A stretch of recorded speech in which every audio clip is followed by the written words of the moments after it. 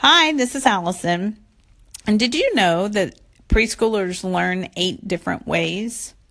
They learn through senses, curiosity, hands-on experience, satisfaction, relationships, imitation, play, and repetition. Some of those are pretty self-explanatory, like senses. We know that preschoolers can learn a great deal of things about God, what God has made through their hands, their eyes, their ears, and their mouth. It's a fantastic learning process, and if you can incorporate all of those into one morning, you've done a fantastic job. They also are curious, which I'm sure that does not surprise anyone, but that curiosity drives them to explore, discover, and ask the why question, which is a very good question. Sometimes we may think we're hearing it too much, but that's still a part of their learning process, is to ask why. Hands-on. Hands-on describes anything that involves a child in doing something. The definition leads to the misconception that keeping a child busy and involved is the end or goal of teaching. But really, hands-on means teaching the child in an activity that leads him or her to a greater understanding of the Bible truth. And that is the whole purpose of what we do. Satisfaction. When a child is involved in satisfying experiences, the child gains a sense of accomplishment. As a result, the child can realize that he is unique and created in the image of God. Satisfaction affirms the individual's importance to God and his dependence on God for all good gifts.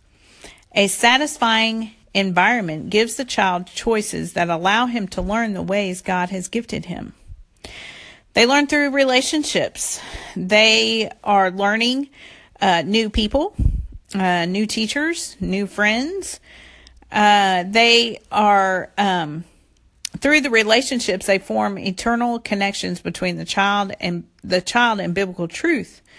To understand the message of the Bible, adults use various translations, commentaries, and Bible dictionaries. For preschoolers,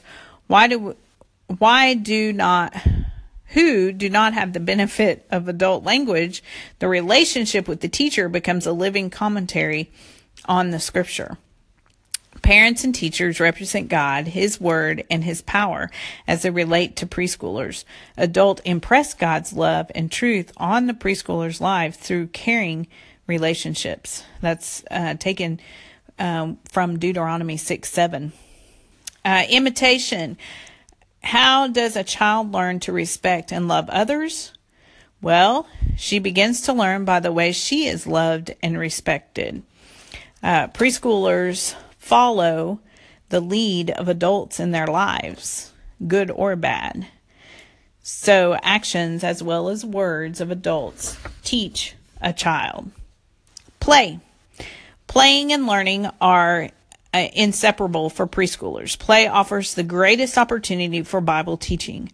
Through play, a child can learn and apply important truths, relate in positive ways to others, accept responsibility, and solve problems. But play is just activity unless the teacher guides the activity and discussion toward the Bible truths. Repetition.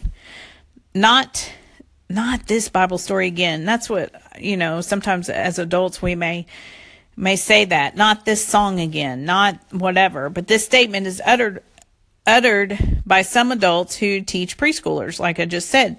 These adults don't understand that preschoolers need the repetition of Bible truths and Bible stories. Repetition allows the child to build on previous fundamental truths and understand more fully the truth he has already heard.